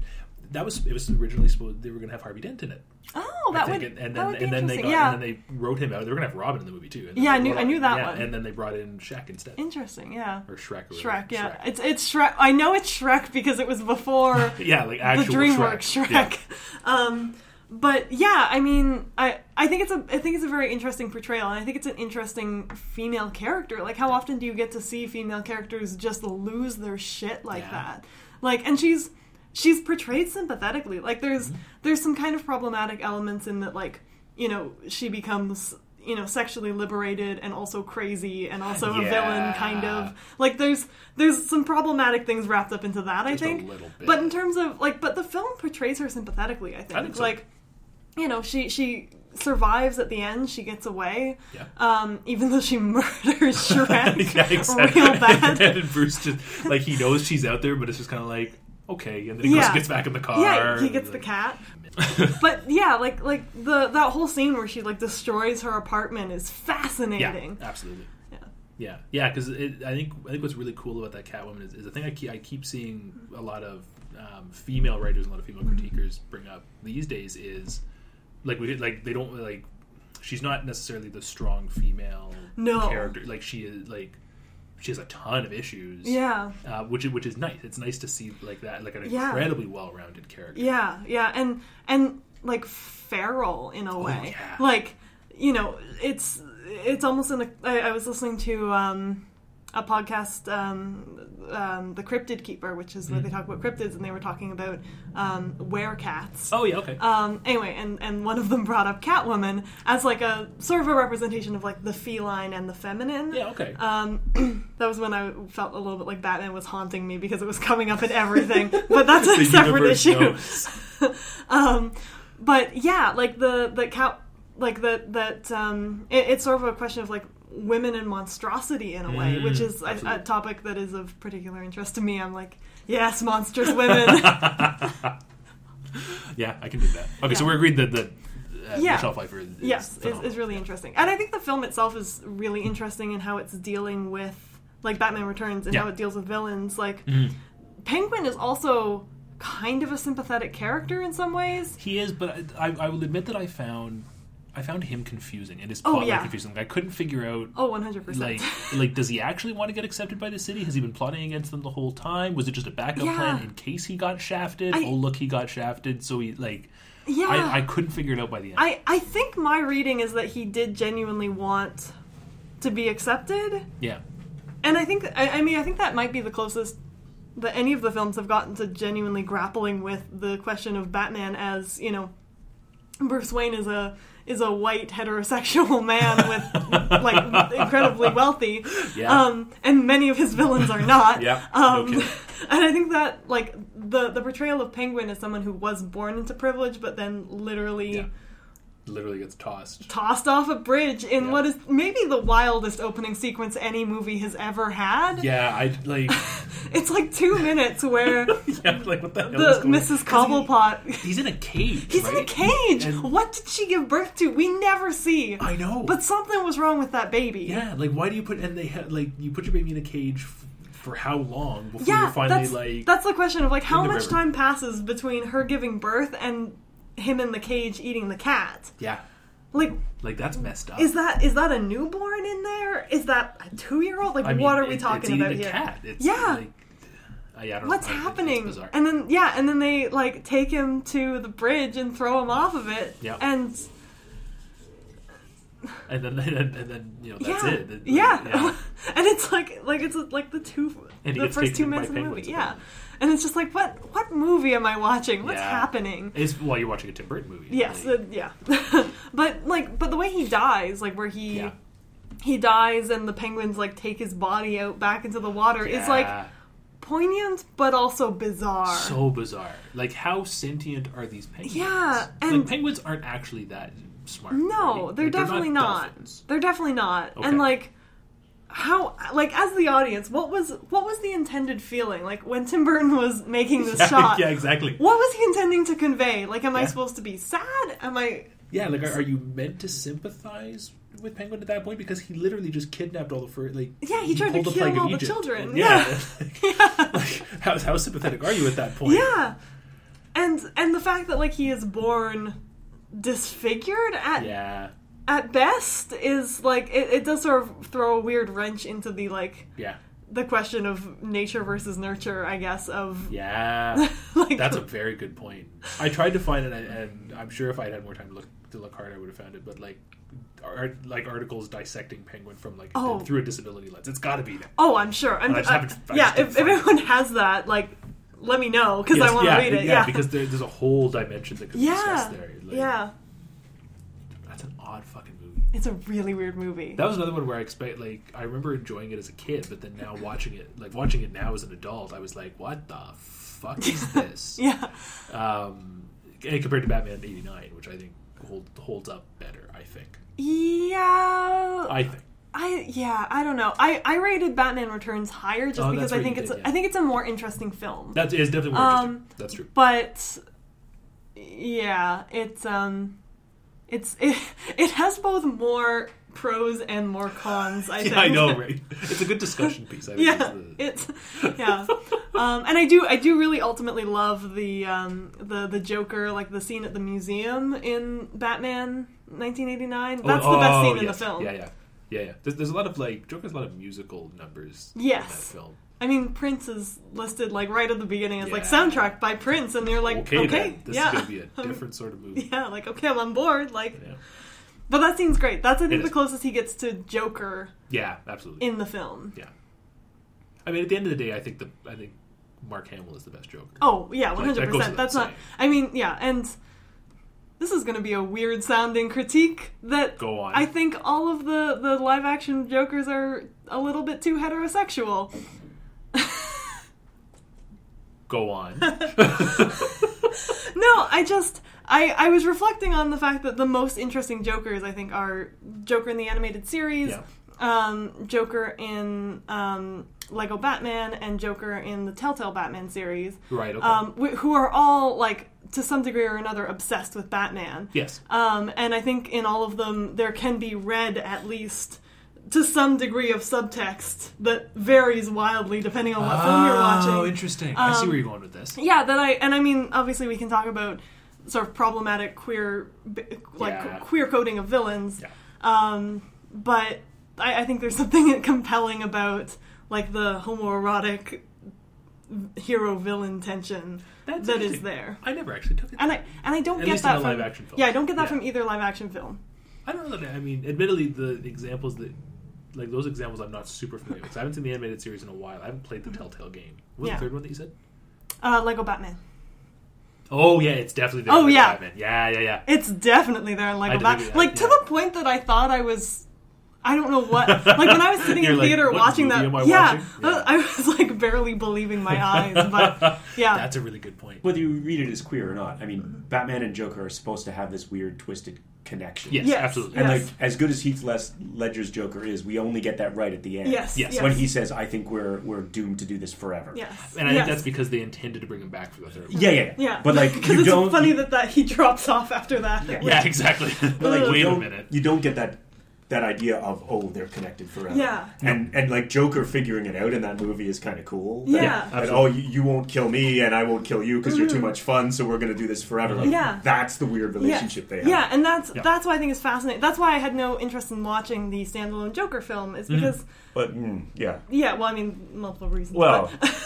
But that's inherently what's interesting to me about Joker as a character, is within that dynamic. Yeah, I mean, and on the subject of queer coding villains, I think I have to mention Nigma, which is blatantly queer coded. Which I would love to do. He has so many costumes. I would love to do or read a deep dive, because Joel Schumacher is a gay man. I didn't know that. Yeah, and which is why some of the critiques of like Batman and Robin as like, oh, it's gay, bother me a little bit, because it's like, you know, Joel Schumacher is a gay man and was coming at those films with like a queer, campy viewpoint, which is one of the things that I like. Like, I like that element of camp. Within the film. And like I said, especially in Batman Forever, I think Batman and Robin goes a little bit too far over the line, but I like it in Batman Forever. And so I think there would be an interesting deep dive to do into that, of Joel Schumacher as a gay man writing blatantly queer-coded Edward Nygma. Yeah. Because I don't think there's any other way to read that character in that film. No, I can see that. I'm playing, all I'm seeing in my head right now is all the images of his various... costumes? Yeah. But like, he's obsessed with Bruce Wayne in like a distinctly like man crush kind of way. Yeah, and then gets rejected. And then turns to Two-Face. Oh, that's interesting. Yeah. Yeah, it's basically like, you know, you could almost, like, if it was done a little bit differently, it'd almost be like, okay, fine, you rejected me, I've got a new boy toy. Yeah, exactly. Yeah. I can dig that. Yeah. And anyway, I think it would be interesting to do a deep dive into that. Because like I said, I don't want to glorify queer-coded villains, because it is a problematic, it is a problematic trope. No, but there is an analysis there. Yeah. I do also love my gay evil son.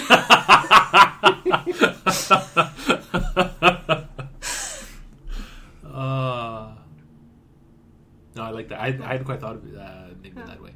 Oh no, I think like that to me is one of the like absolute examples of like queer coding villains in media, like mainstream media. Like it's the Disney villains and it's the Riddler, Batman Forever. Totally, absolutely. And yet, despite how problematic that is as a concept, you still rank Batman Forever as your favorite. Yeah, because I love my evil gay son. I don't know what the misunderstanding is here. And like I said, I think it is complicated by the fact that Joel Schumacher is a gay man. That's right. I will give it a little more credence then. Yeah. And it was 1995, and it was a children's movie, essentially. Yeah, no kidding. Yeah, they got away with a lot. Yeah. I mean, yeah. I mean, nothing gets away with as much as Batman Returns gets away with. No, that's true. But I mean, like, that's in a completely different direction. But then, I mean, then at the same time, Tim Burton was supposed to keep doing them, and true. And then was just like, they were like, maybe the narrowest of producers for Batman Forever. Yeah. He was like, he's still in the credits, but I'm sure he had no hand. Oh, I'm sure they were like, we can't do this. Yeah, he's like, we can't do this again. Yeah, no, you've taken too much of our soul. Although, speaking of that, there was one question I wanted to raise, which is, does Batman Returns have the only good romantic relationship in the Batman films? Batman Forever doesn't. No, I will give you that, yeah. No. Okay. It has, again, poisonous acid snake bath. That's all it has. And, like, Vicky Vale is fine. Yeah, I mean, that's the first person I thought of was Vicky Vale. Yeah. Because I think she's still problematic, but I think she's definitely problematic in the second half of the film. But at least in the first half of the film, she's better than most. Yes, yeah, she has more agency than, which is wild that it came out in. I know, right? But then I still like. She does get damseled, yeah, and she's getting dragged up the stairs of that cathedral and does fuck all. Yeah. I'm like, come on, girl, just push him. Yeah. What are you doing? Yeah. You know, gets Knox to go and swing the bat, or I guess he does it on his own if she stays in the car. Yeah, but, that's the part that Knox should probably have been cut from that film. That would probably have made her character a lot stronger if they just cut him, give her all of his stuff. Yeah, that would have made a lot more sense, I think, actually. But I hesitate to suggest this, but what about Dark Knight Rises?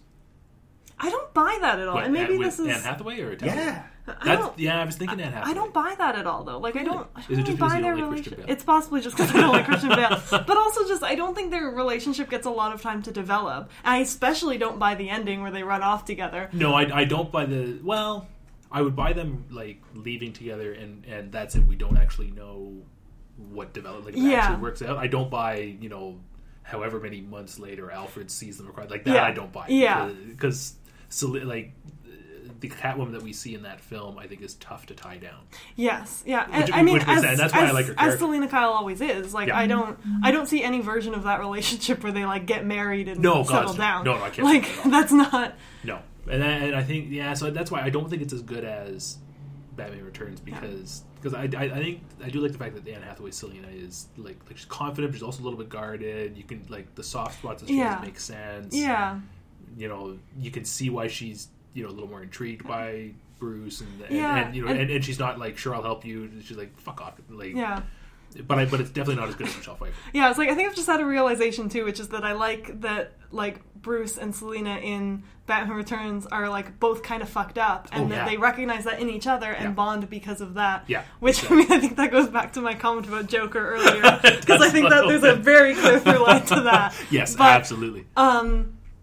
But I love that scene where they realize who each other is at the party. That scene is awesome. Yeah. And also they're playing, like, an instrumental version of Super Freak during that scene, which is also excellent. Yeah, no, I think you're right. I think that's at least the best one. Yes. I don't think it's not the only one. Fair enough. Because I think they pull it. I think they pulled it off with Dark Knight Rises, just with those two.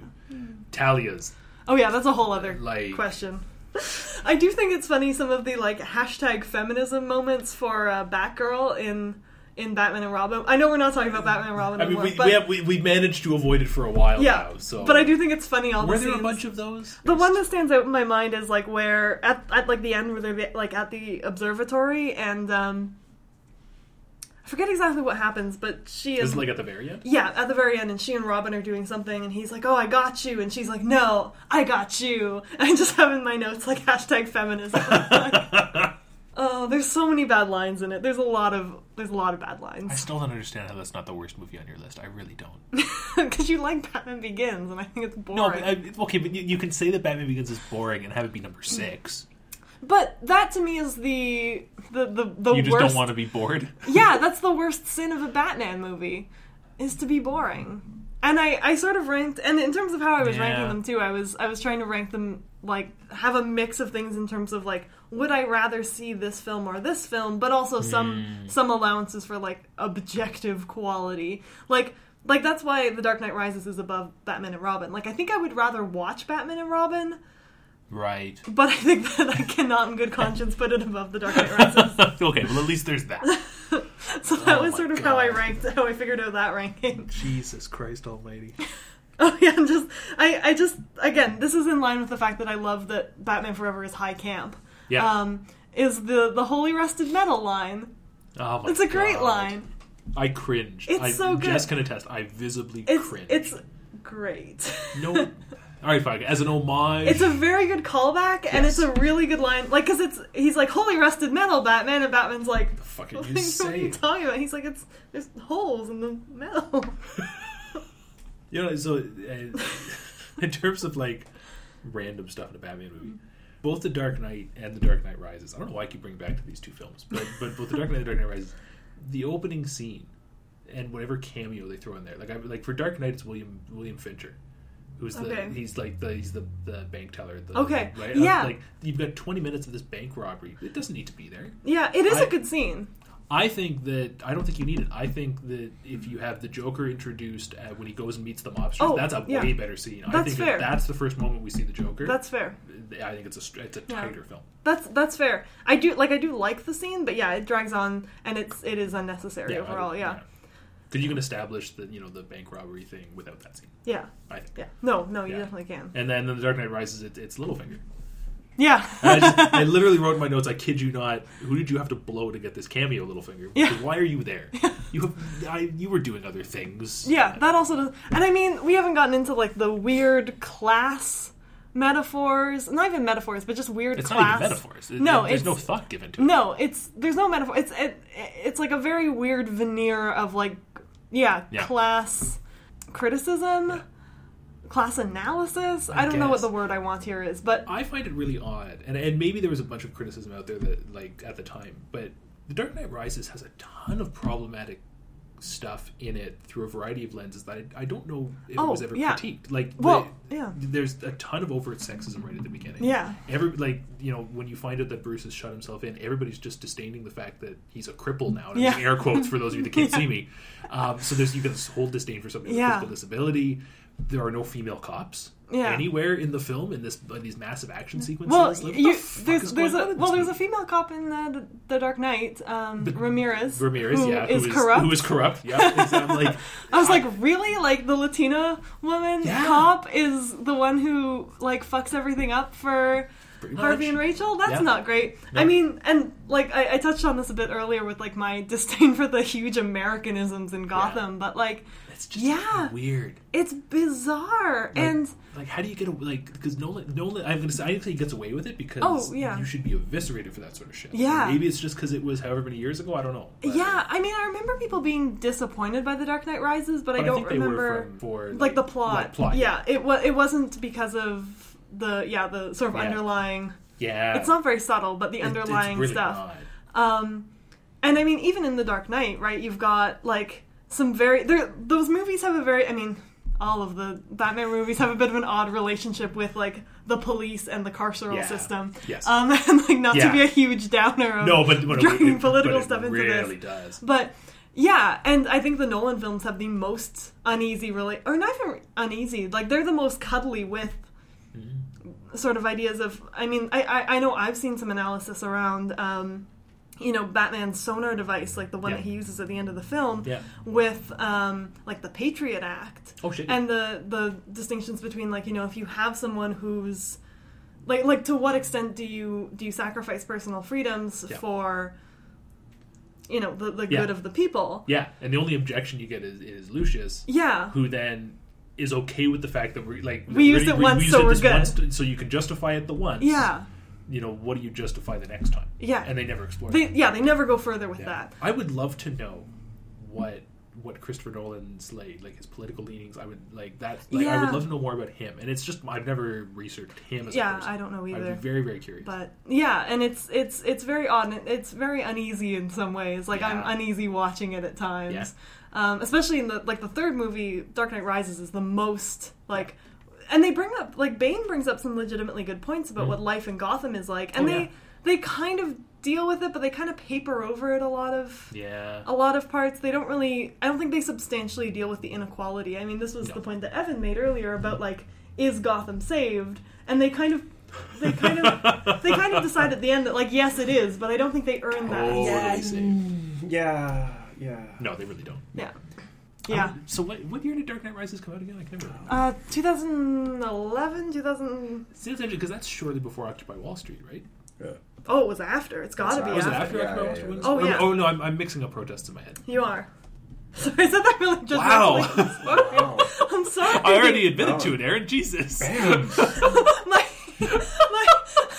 2012. Okay. Oh, okay. Yeah, so I was... Wait, so I was right. Did I say 2012 or did I say 2010? I don't know what you said, but it's definitely after Occupy Wall Street. Yeah, Occupy Wall Street was earlier. Oh, yeah, Dark Knight Rises is 20. So I thought you said Occupy Wall Street is 20. No. But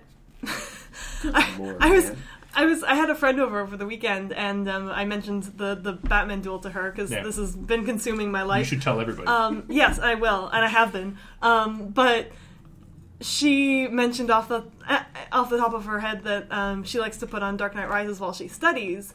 And because I've just been in Batman trash talk mode for so long, I was like, what is that? Because it's bad. Did you ruin it for her? No, I didn't. That was as far as I went, because she was kind of like, huh? And I was like, I'm sorry. Wow. Oh my god! Wow. I'm sorry. Guys, did you have an idea of which film I might put as my number one? I honestly would have put money on you putting The Dark Knight, and I mean this in the nicest of ways. Uh-oh.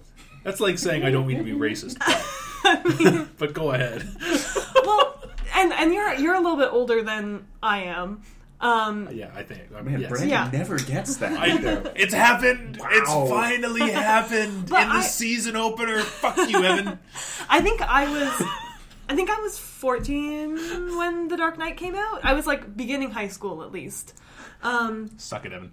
I know, Evan's making a bad face. Yeah, because there's about 6 years between us, I think, right? Give or take?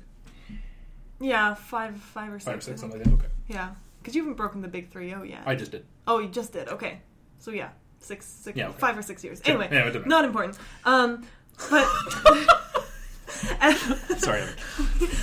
Dark Knight came out like right as I was entering high school, and I remember it blew up in terms of like oh yeah, in terms of just generally the culture, but like especially within like my friend group, I was friends with a lot of nerdy boys, who were just blown away by The Dark Knight. Yeah, and I remember being blown away when I first saw it. Like because it's very different than it's sort of the not your father's Batman movie, which Batman has been trying to do for 20 years, but that's a whole other topic. But yeah, and I think I'm a little bit like I was like, oh, this is fine, I guess. But that was sort of I was used to, nerdy guys within my generation. So what you're just saying is that you film. lumped me in with all the other fuckers out there. A little bit. But just like I said, because of that like generational wow factor, I feel that it had for a lot of people. Totally. That's sort of what influenced my thoughts a little bit. And I was and I think we had this conversation in brief that like I thought it would be more interesting if you picked a Nolan film. Which I did. Which you did, which is good. It worked out well. Because if all of a sudden I said no, Batman Returns is the best one, then it's a very different conversation. Yeah, we'd just be like, it's good, it's great. It's great. I agree that Batman Returns is a great movie. Yep. Yeah. Okay, we got 2 more hours to fill. But yeah, I think we've touched on most of the big things. I think so. Yeah, I have a question.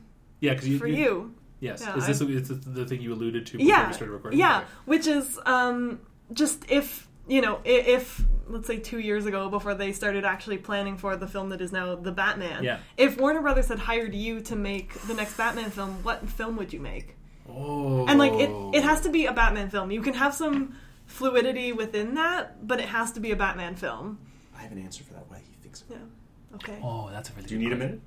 I might need a minute. Okay. Because I know exactly what movie. What film would you make, Evan? I would do an adaptation of Grant Morrison's Batman R.I.P. Oh, interesting. Which, since you guys haven't read comics, that's the thing. I my first thought was like I can't make that claim because I don't know the comics. But like my favorite version of Batman ever is when Grant Morrison was writing the comics, and he didn't go in like quite the campy way, but I mean he went big idea with Batman. Yeah. And like basically the idea was, and I kind of alluded to this a little bit in that ridiculous intro that I did, that Batman is like the counterpoint to the idea of crime. Yeah. And Batman talks about that explicitly. Like at one point he sets up this thing called Batman Incorporated, which is Bruce Wayne publicly bankrolling Batman's operations, and he's going to go worldwide. And he's sponsoring different Batmen. Oh, that's a cool idea. Yeah. I like that. But basically, Batman is the antithesis to the idea of crime. Yeah. So he's the guy who always has a plan. He's the guy who is always there in time. And so Grant Morrison is really looking at him as really a mythic figure. Yeah. And interesting. Yeah. And Batman R.I.P. is about Batman against this psychiatrist who thinks he has all the keys to kind of take Batman apart and destroy him as a person. Yeah. And yeah, I mean, if you haven't read the Batman R.I.P. Comic, you should read that. It's pretty good. Good recommendation. I like that. Yeah. See, my knee-jerk response feels like an easy answer. Oh. That's okay. Which is Batman Beyond. That I was wondering if you would pick that, because I think that would be an interesting adaptation. But I would want to see it. I wouldn't, because like everything is an adaptation of something, right? And that's so I was racking my brain. I'm trying to what could you do that's not just an adaptation of a comic? And there's probably nothing you can do because Batman's been around for like 100 years. Yeah. But I would like to see Batman Beyond, but not just like, let's take the source material of Batman Beyond and do it in a live action. I would want to do some sort of well thought out commentary on what Batman used to be. I don't know if that makes sense. Yeah, I'd want it to be thoughtful, but honestly, I want comic booky aesthetic. I would want almost a Batman Forever aesthetic, but a smarter plot. As Batman Beyond. It would be excellent, or what I would write.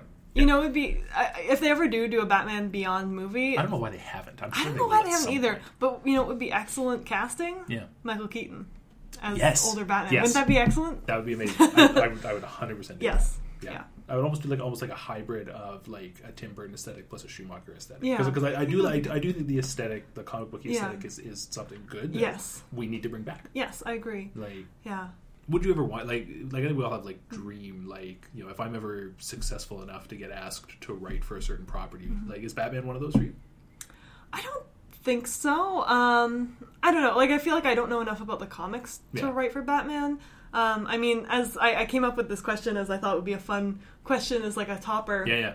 And so I've been thinking of my own which one thoughts. I mean, I wouldn't necessarily adapt a comic. I think it'd be the thing I most want to see in a Batman film, and I don't necessarily think this would ever get made necessarily, but one that does head on tackle some of the questions of privilege and mental illness as something that's not just inherently bad. No kidding, right? And evil. And that actually grapples with Bruce Wayne as a rich, privileged man, and what that brings, a more compassionate Batman, I guess. I think some of the best episodes of the animated series are ones that tackle that. Yeah. And then if you want to get into the specifics, yes, please. I'd love to see a team up. One of my favorite tropes is a hero-villain team up. Yes. So I'd love to see Batman paired up with one of the villains. I think the obvious choice is Harley Quinn, because they've done that a couple times. Yeah. But maybe it has already been played out. But have them have to work together for some purpose. What about Batman and Riddler? That would be very funny. Herding cats, I feel like. Basically, yeah. I can just see him getting so frustrated. Yeah. But I'd love to see that where for whatever reason they have to team up to defeat the bigger bad. Yeah. And that maybe the bigger bad is somebody who has a very different outlook on crime and is more in the the carceral version of crime. Yeah. And Batman is more no, we need to help these people. Yeah, we need to rehabilitate them. That would be a really neat take. Yeah. I don't know that would ever get made, never get but that would be what I would do. Never ever get done. Yeah, which is sad. Yeah, that would be really cool. Yeah. All right, before it gets too late, how did we do? All right, I'm not kicking anybody out. No, but I mean, yeah, we are coming it's almost 9 o'clock. Yeah, right? we're coming up. On 2 hours and 40 minutes of Batman. Yeah. All right, we got to record an outro and stuff. Yeah, too, so. I have been thinking about this. Have you actually? Yes, I have been thinking about this, and I mean, generally speaking, I am less of a fan of the high camp version of Batman than a more kind of grounded version of Batman. So you would think, and I mean, if I was going to rank them, I'm just going to pack up my shit. If I was going to rank them, Batman Begins would be somewhere near the top. Oh, okay. It would. All right, okay. But if I'm only declaring a winner of this discussion, yes, I see where this is going. See, as soon as you put Dark Knight Rises above Dark Knight... Really? You're going to... I trust nothing else... Hold on. No. That's it. You've been talking for 2 hours. The Arbiter is speaking. I trust nothing that you say about films at all, ever again. As soon as you've done that, essentially it's over. And so I am forced to go with your opponent. I do think we hit like a good compromise in that like we just want different things out of our Batman films. I think ultimately, clearly, you want different things from Batman movies, and that's defensible. Yeah.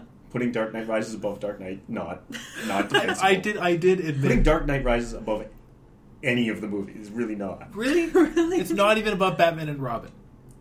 Have you seen Batman and Robin? Yeah, I have seen Batman and Robin. Why is Batman Forever the only one? Defend yourself, sir. Batman and Robin, at least as I recall it, because I saw it far back in the mist of time, I think it at least knows what it's trying to do and just does it. Yes. It's trying to be a kind of high campy, silly take on Batman. All right. Yes. Okay. And it at least knows what it's trying to do and it does it. They had no idea what they were doing with Dark Knight Rises. Or if they did, they didn't do it. Because there have been few movies that I've been more disappointed in than Dark Knight Rises. Because I love Batman Begins. Okay. I liked it a lot. I like Dark Knight. Batman Begins is better, but I like Dark Knight, and so when Dark Knight Rises was coming out, I was excited. Okay. It's just bad, man. I agree. It's super bad. I agree, and that's like I said, I waffled back and forth because I was trying to decide if the stuff that I think Dark Knight does really well, if it makes up for the stuff I think it did really badly. And I don't know. I mean, well, all right, fine. Yeah. And I think, sorry. Enjoy your victory. Thank you. I remember reading that Christopher Nolan didn't really want to make a third movie, which is a bit wild. I thought it was always supposed to be. I remember reading, that he was surprised that they wanted him to. Yeah, and it's like, but... That he thought Dark Knight that he was done. Yeah. And then when they came to tell him that they wanted a third... I remember reading an interview where he was like, I was surprised that they wanted a third one. Which is wild to me. That is so bizarre. I mean, it's wild that if he was genuinely surprised, it was wild. Yeah. Like, I mean, Dark Knight made a ridiculous amount of money. Yeah. Of course. Yeah. And also trilogies. It does explain, if that's true, it does explain why Dark Knight Rises is the way it is. Yes. If he just had nobody to make knew it any. If he was just like, he never planned to do it, maybe didn't want to do it, and they were like, but here, this dump truck of money. Yeah. And also, and okay, that explains why that movie and smashes together, Nightfall and Dark Knight Returns. Right. The more we've talked about it, the more I'm thinking that I should have flipped them. Oh, but you didn't. No, there was your folly. Yeah, apparently. I need to discuss it. I needed to discover it for myself. Well, I mean, discovery is good. No, all it has cost you is victory in the Batman duel. Apparently. It's fine. It's fine. But it's totally why do we fall? Get the fuck out of here. I think part of it. This is no sunshine.